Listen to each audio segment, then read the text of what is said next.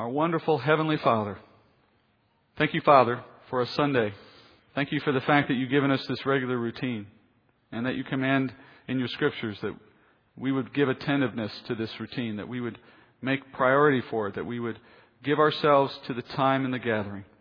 And Father, it is a source of wisdom to us that we would heed those words, that it would bring us to this place on a regular basis. And it's not, Father, for the sake of routine or ritual. We know that. We know, Father, that you have wisely chosen to give to those in your body various gifts, and that when we combine those gifts and we come together and worship in spirit and truth, we see the wisdom. We see the power of it. We feel edified. We're taught. We receive the prayers from others in the body that we need. We hear of needs so that we may respond in providing the things that are needed elsewhere. These are the things you've made possible, Father, because of the body and because of the Spirit living in us. And I thank you for that, Father. I thank you that we would have that benefit that you've given to the body. And Father, as we sometimes find need for, we will receive what you give us in your word today, even if it causes us to think twice about who we are and how we live. And then at the same time, I ask that you would give us something to encourage us forward and to see how you have worked already in our lives and that you continue to work. Like a father to a child, Father, I pray that you would be instructing us even as you correct us, like you did through Paul to this church so long ago. We pray that in Jesus' name. Amen. Well, speaking as a father, I can say that there are times when you have to pick your battles with your kids. You have to pick your battles. You can't fight on everything. You can't choose to make everything an issue. So if they're acting up, sometimes you'll let a few things go by without chastising them because you just don't have the time or energy to devote to doing it every time something comes up. Plus, you end up exasperating yourself and them over time. And I think also sometimes we know our kids can't bear to hear all the things they are doing wrong. You have to space out the critiques over time because honestly, if we wanted to be perfect in our critiquing, if we wanted to pick at every detail we could, there'd be an endless list from everyone, right? That's the nature of human flesh, is that we are weak in many areas. But there are going to be times when our concerns are serious enough that we can't afford to overlook them in the lives of our children or in the lives of anyone that we steward. And so as hard as it may be, our obligation as a parent, in this case, would require that we walk our children through their errors and correct their behavior. That's really part of the job. Of course, we have to do this in such a way that we encourage better behavior. We don't crush their spirit. We find a way to demonstrate to them the consequences of their poor judgment while at the same time holding out for them a better way that they can learn to follow. Now, Paul, we can say, was the father of faith for those in the Corinthian church, and that he was the one who brought them the gospel. He was the one who founded the church there. So, by logical extension, it would fall to him to be the one to admonish them, to offer correction and teaching in the face of their repeated errors. I mean, we haven't gone that far in this book yet. We're only in chapter 6, and yet, isn't it remarkable how many different ways this church is amiss? In basic things that you and I might consider to be basic elements of good Christian living. It's really a good reminder for how far off the mark a church can go over time if it is not counseled by the Word of God and corrected or led by sound men and women of faith.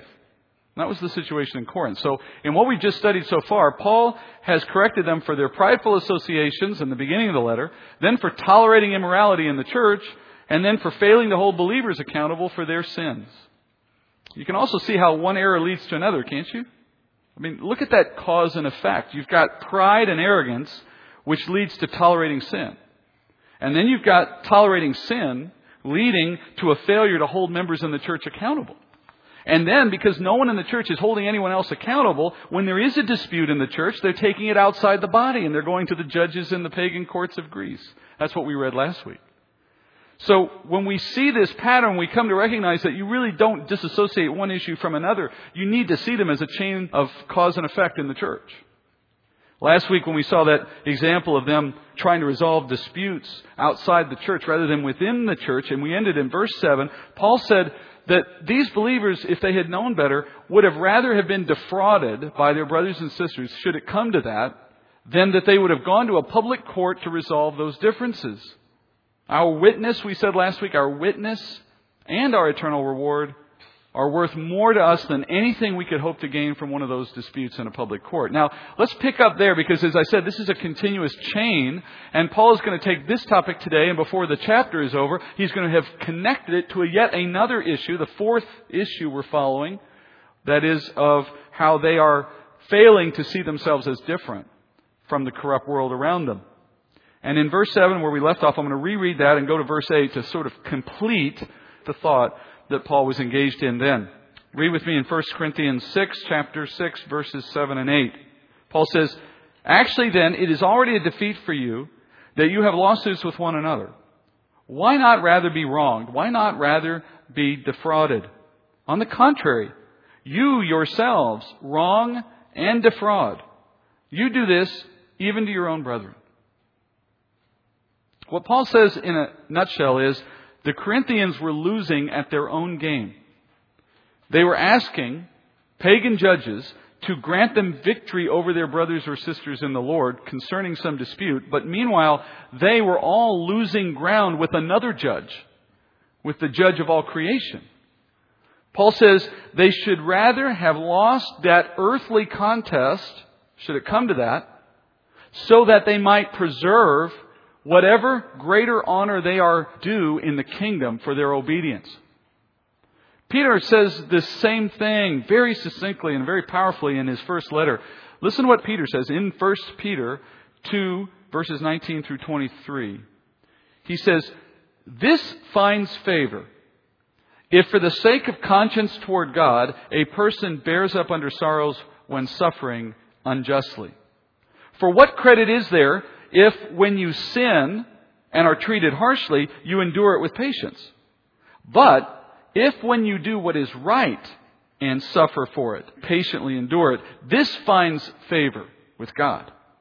For you have been called for this purpose, since Christ also suffered for you, leaving for you an example to follow in his footsteps, who committed no sin, nor was any deceit found in his mouth. And while being reviled, he did not revile in return. While suffering, he uttered no threats, but kept entrusting himself to him who judges righteously." Notice what Peter says. We find favor with God when we bear up under the sorrows of suffering unjustly. And when we do this, we are following in the footsteps of the Lord. We are called for this very purpose, Peter says. In other words, what Peter is saying is to reflect Christ in our life and to do it in the way Christ himself did it, that is to bear up under unjust suffering, is our reason for our calling. It's the reason we're living on this earth for a time as a witness of Christ.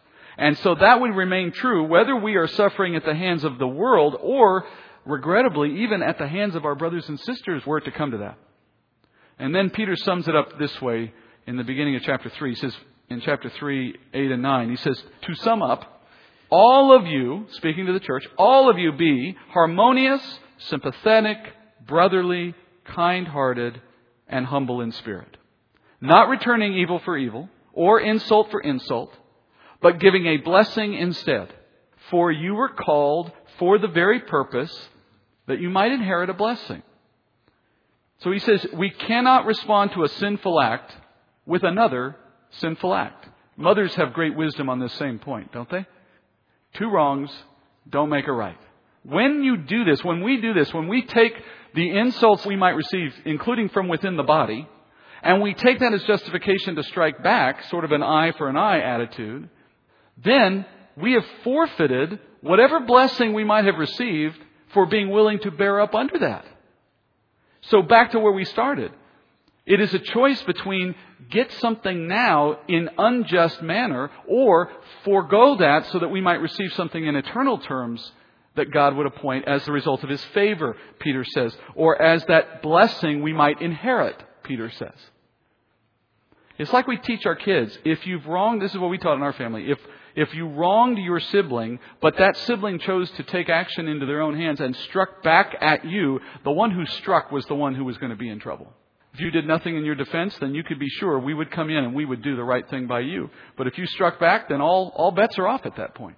Now you're both in trouble, and the one who struck had the bigger burden to bear.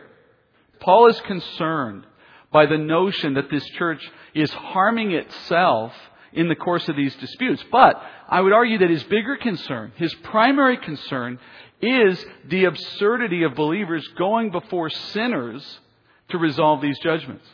The reason Paul started this whole issue, the reason he brought it to their attention, was because they were going outside the church to resolve these disputes.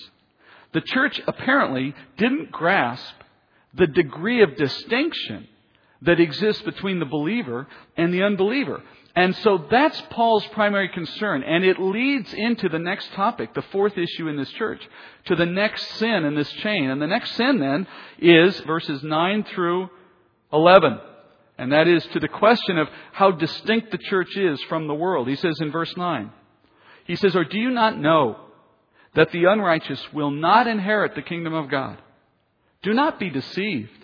Neither fornicators, nor idolaters, nor adulterers, nor effeminate, nor homosexuals, nor thieves, nor the covetous, nor drunkards, nor revilers, nor swindlers will inherit the kingdom of God. Such were some of you. But you were washed, but you were sanctified, but you were justified in the name of the Lord Jesus Christ and in the Spirit of our God." So Paul asks a very traditional rabbinical question. This is a rhetorical question that rabbis would often use to introduce a new teaching. It isn't intended to be answered, it's rhetorical, but it's to suggest this is something you should know. And his opening statement is, "Or do you not know?" Very rabbinical tradition. He's asking the church, don't you recognize what you should know? Which is that the unbelieving world is excluded from the future that we will know. They are on a different course. The only reason we are still among them is because the rest of God's timeline has yet to play out. But it is only a matter of time. These people are on a different course to a different destination and are not a part of the church. And yet Paul says, these are the people that you go out seeking approval and judgment from. They have something to offer to us concerning judgment matters. You know, sometimes I think we tend to sweep these differences under the rug, so to speak. We tend to do, I think, what Paul is concerned about here in this church. We all have friends. We all have acquaintances. We all have neighbors, co-workers, classmates, family members, certainly, who have yet to place their trust in Jesus Christ. I dare say there's not a person in this room who couldn't find someone in one of those categories who is not a Christian. And we enjoy their company, I'm sure. We have made strong attachments to these people in many cases. And so naturally, we tend to see the good in them, and we want the best for them. And that is a perfectly fine heart attitude. We may think that they will be with us in heaven as well. We may think that in some way God will overlook their sin, and that may happen for them. But it will only happen in the same way that it has happened for us. That is, if and when they come to faith in Christ Jesus. But meanwhile, as Paul tells the Corinthian church in verse 9, do not be deceived. Do not be deceived. And what he means is, don't be deceived into minimizing the profound differences that exist between believers and unbelievers. Don't overlook that reality. You and I share nothing in common with unbelievers save the sinful flesh we temporarily occupy. They cannot see what we see. They cannot know what we know. They do not understand what we understand. They cannot share in what we have without faith. We might hope and pray and work even to see them come to that faith because we care about them. But until that happens, we cannot be deceived concerning who they are and who we are. If we become deceived, then we could arrive at the place that this church has apparently arrived at and has caused so much concern for Paul. We could come to see, for example, unbelieving courts as our superiors in judging disputes. And like I said last week, we are not saying that a Christian cannot subject themselves to the governments of our society or to the courts that they set up. Paul says clearly in chapter 13 of Romans that we must do that. We're talking about issues in which we have elected to go to that forum rather than to remain in the church. We're talking about situations in which we have a choice, as opposed to those when we may not. When we have a choice, we ought to say to ourselves, what group of unbelievers can offer to me the judgment that I know I could receive through the Spirit's counsel in the hearts of believers within the church? You see, this isn't a matter of schooling or expertise in a secular sense. This is an issue of judgment and wisdom. Is God capable of using the church to bring all matters to conclusion in a proper and righteous way, should He choose to? Self-evidently, He can do that. The question is, will we rely on that? It's not beyond the realm of reason for us, if we had two Christians in a dispute over property, over business matters, in a marriage, in the case of a husband and wife, to come to the church and say, judge between us on these matters. And do so because we know that you have the wisdom of God, and that's who we seek our answer from. We want to know what God would tell us. When we go before an unbelieving court, or an unbelieving counselor, or anyone who does not know the Lord, what are we receiving in terms of wisdom? We only can hope to receive what the flesh can offer. What would you rather have? We have to be careful about becoming deceived into seeing the unbelieving world's values and achievements as greater than what God provides through His Spirit.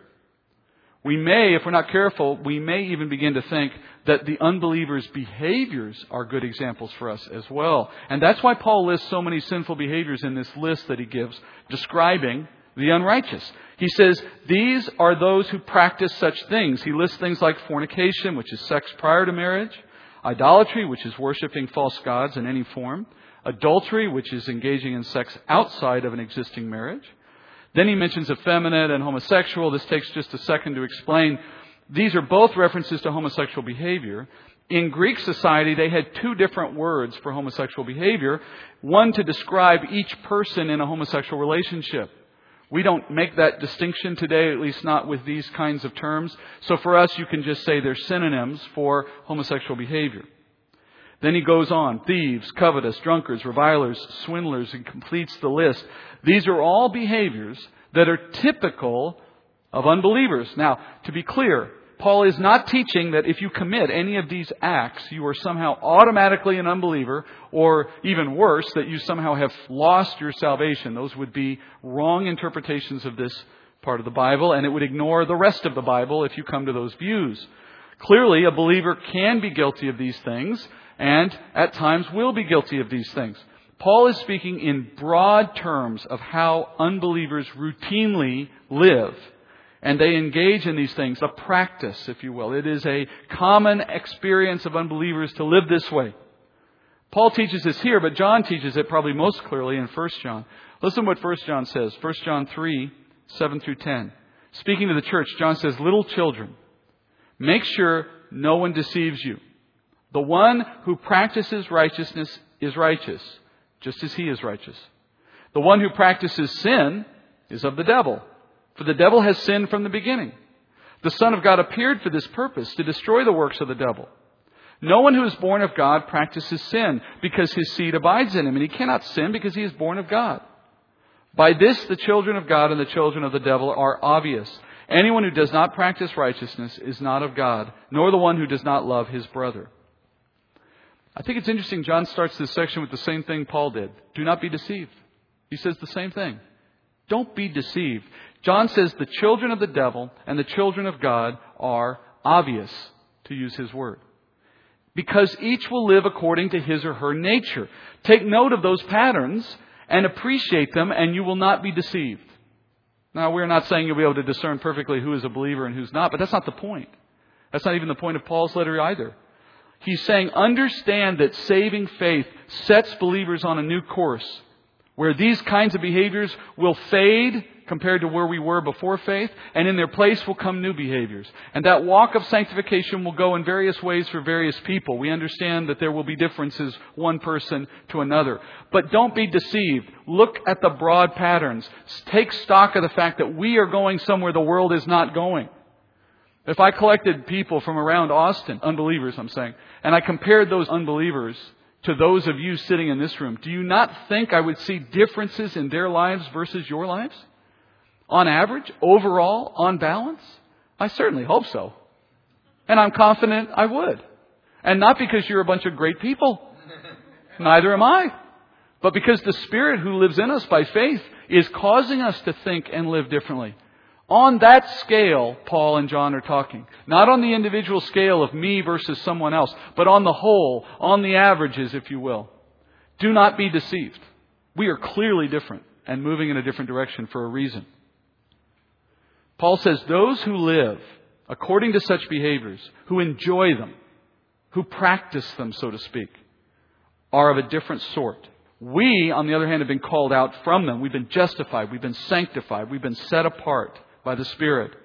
And so Paul reminds the church in verse 11 that their church, the Corinthian church, but every church, is made up of former fornicators, former adulterers, former idolaters, and all the rest. But the important word there is former. By our faith, we have been washed clean of those sins, whether past, present, or future.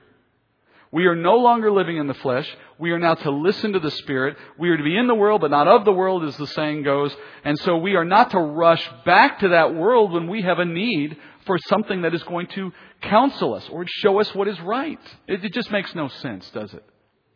As I mentioned earlier, one bad behavior or one moment of poor judgment frequently will lead to more problems. And that's true in this case. So as we leave this issue and we move into this next issue, notice that the first mistake of the Corinthian church was forgetting that their faith had made them fundamentally different than the world around them. But then as a result, that leads to a far worse sin. They are now in danger of following the sinful behaviors of the Corinthian society because they hadn't recognized how different they really were.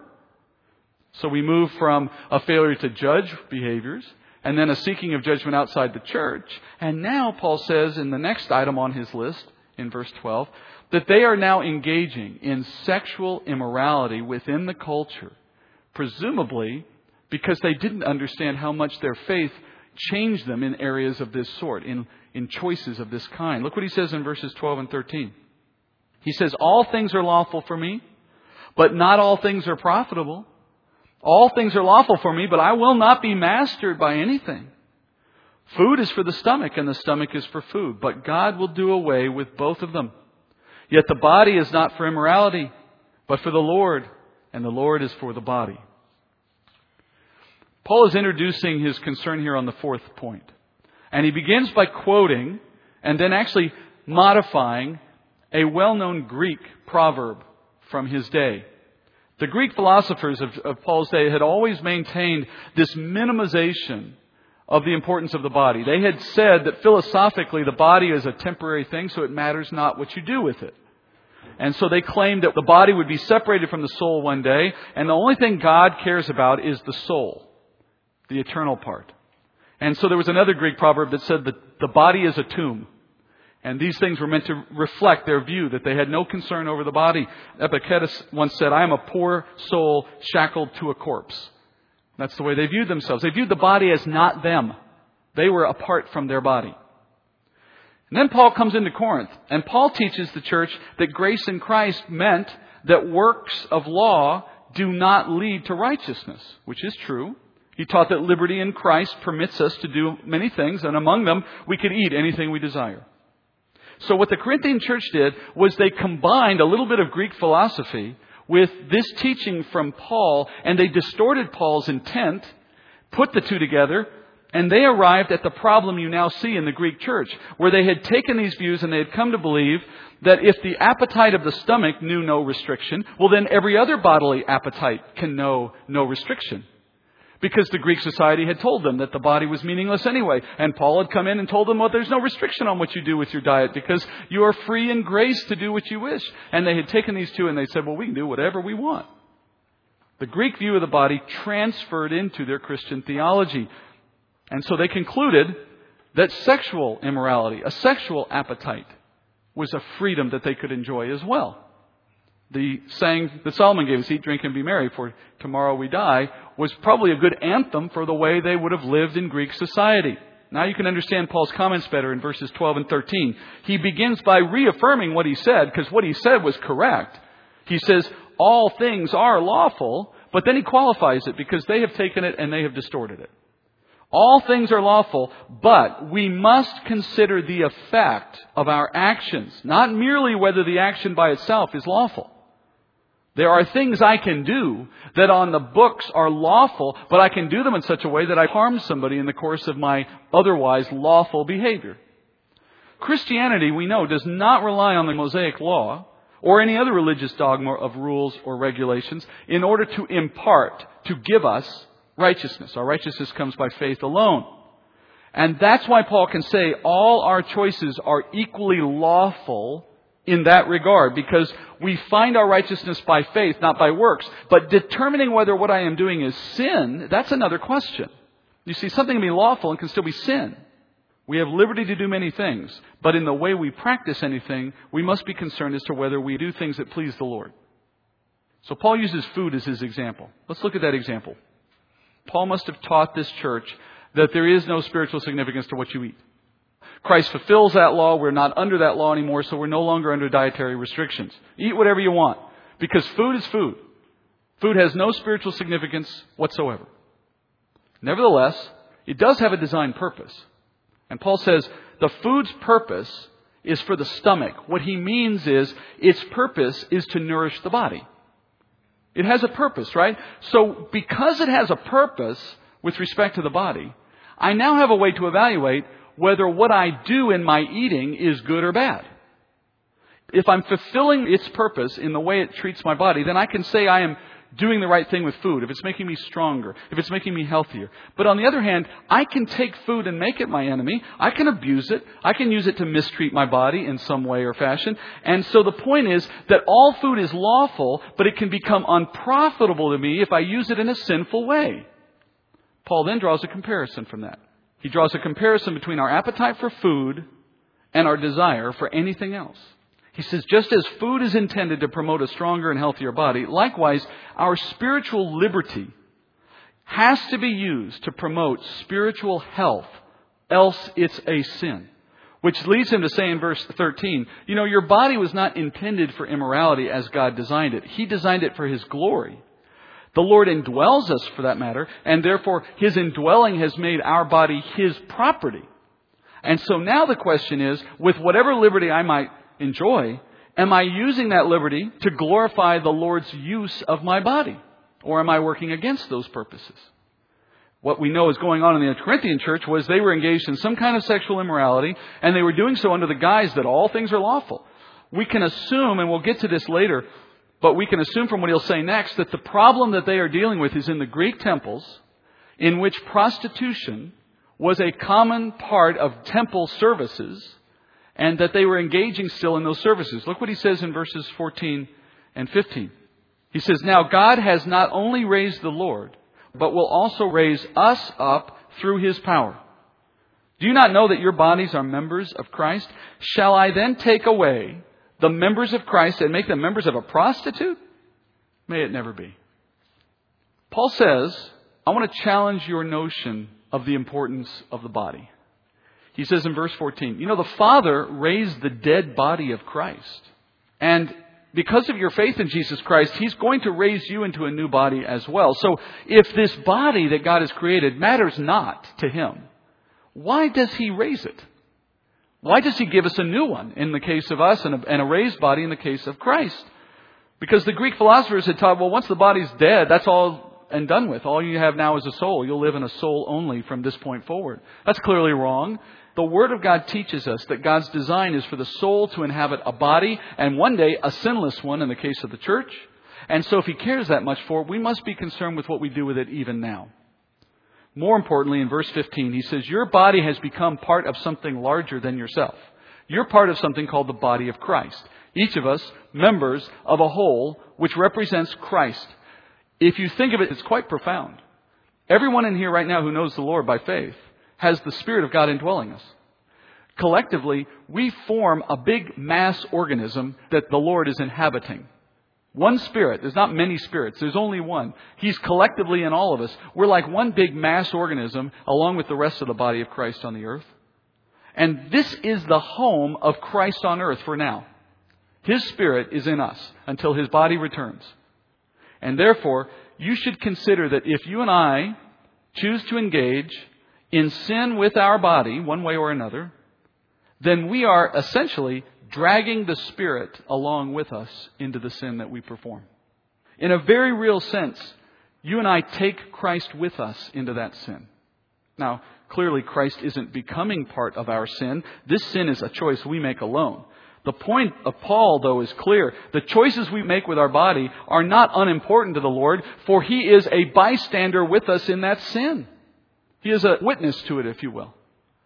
And so Paul asks, should we allow the body that the Lord has occupied to engage with a prostitute, for example? And this is back to what I said a moment ago, that in Greek society, it was common in religious ceremonies for women to be employed in the temples, and worshipers, and I use that term loosely, men who would come in seeking the services of the temple prostitutes would have opportunity to hire them. Before these people came to faith in Christ, the Corinthians would have been doing this very thing because it was common in Greek society. And in these temples, they would have come to these prostitutes regularly. Now that they're a believer, well, apparently they continue to frequent these temples. Apparently they can't break the habit, so to speak. That's just the natural result of them failing to see, to appreciate what's really happened in them by the faith that they have in Christ. To understand who they are in Christ and who they no longer are in the sense of that unbelieving, sinful person that Paul described. And of course, then the solution to their problem is to understand how the Lord sees this behavior. And that finishes the chapter briefly. Verses 16 through 20, Paul says, again, with that rabbinical introduction, he says, "Or do you not know that the one who joins himself to a prostitute is one body with her? For he says, the two shall become one flesh. But the one who joins himself to the Lord is one spirit with Him. Flee immorality. Every other sin that a man commits is outside the body, but the immoral man sins against his own body. Or do you not know that your body is a temple of the Holy Spirit who is in you, whom you have from God, and that you are not your own? For you have been bought with a price. Therefore, glorify God in your body." This is the final point Paul makes on this fourth issue. He says, when a man and a woman engage in a sexual relationship, they are becoming one flesh, Paul says. He's referring to the words the Lord spoke in Genesis 2:24, where the Lord declares after woman and man in the garden were created, that when a man and a woman come together and intend to marry, they are really modeling themselves on the relationship that God established for the original man and woman in the garden. The original man and woman were literally created from the same flesh. Adam was created out of the ground, woman was created out of man, not out of the ground again. So that when they came back in union, they were effectively one flesh in reality. Now today, a woman and a husband who marry are not literally of the same flesh in the same sense, although we all trace ourselves back to Adam, if you want to be literal about it. But in the modeling of the relationship, we have become one flesh again, according to Scripture. So Paul says when a Christian unites with a prostitute, for example, that person has taken a body already filled with the Lord and joined it with a prostitute. Therefore, we have engaged in a grave sin when we sin with our bodies in an immoral act of one kind or another. And remember, in Greek, the word immoral refers to sexual immorality specifically. In a sense, as I said earlier, we're dragging the Lord along with us into that sin. And the church could not see engaging with a prostitute as simply another appetite like the stomach's that could be satisfied at a whim. It carries serious ramifications. In fact, in verse 18, Paul sets forth a very interesting principle which we don't have time to fully explore today. I'm not sure I'd even know how to fully explore it, but I can state what it says.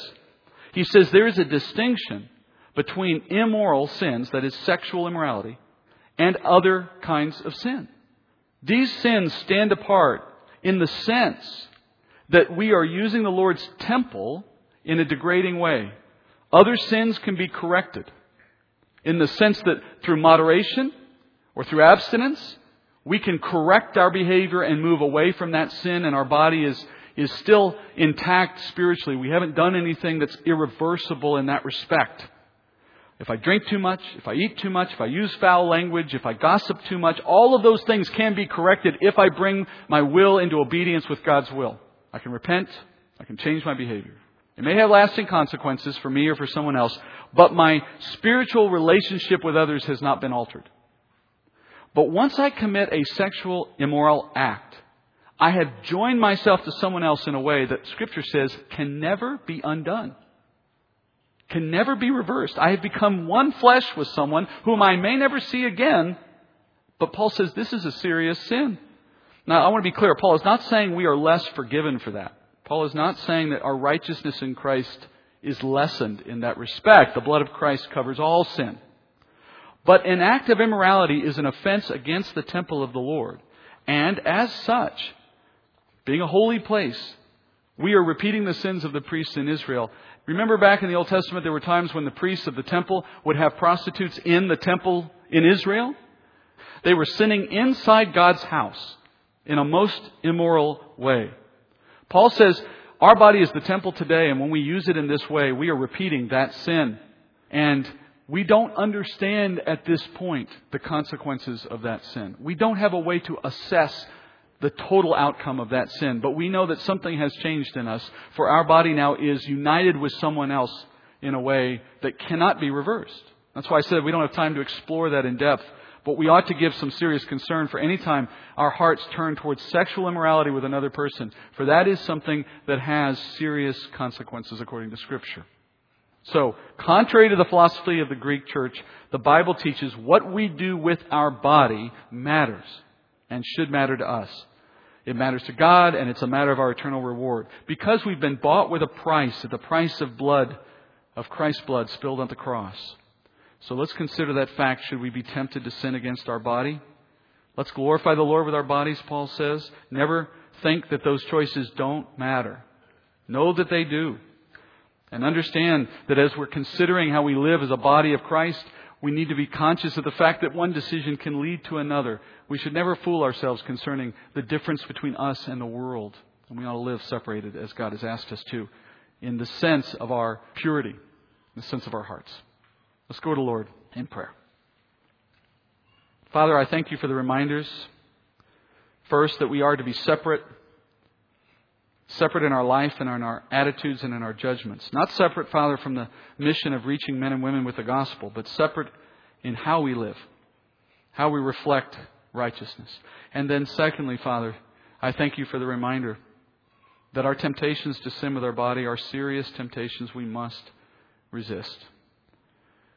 We must live according to the faith we've been given so that we may please you.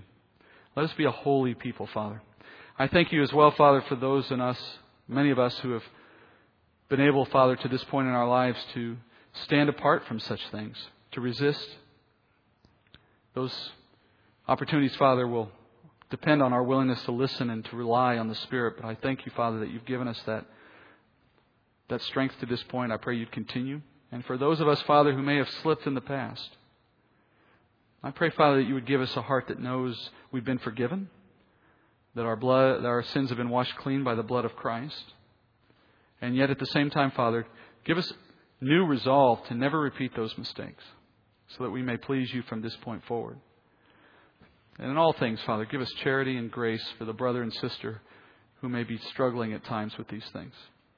Let us be a source of comfort, of exhortation and encouragement, not one of judgment, so that we may all grow in the grace and the knowledge of Jesus Christ, Father, knowing that we have all come from the same place and we're all going to the same place, and it's all by the same power and the same Spirit. We rely on that. In Jesus' name I pray. Amen.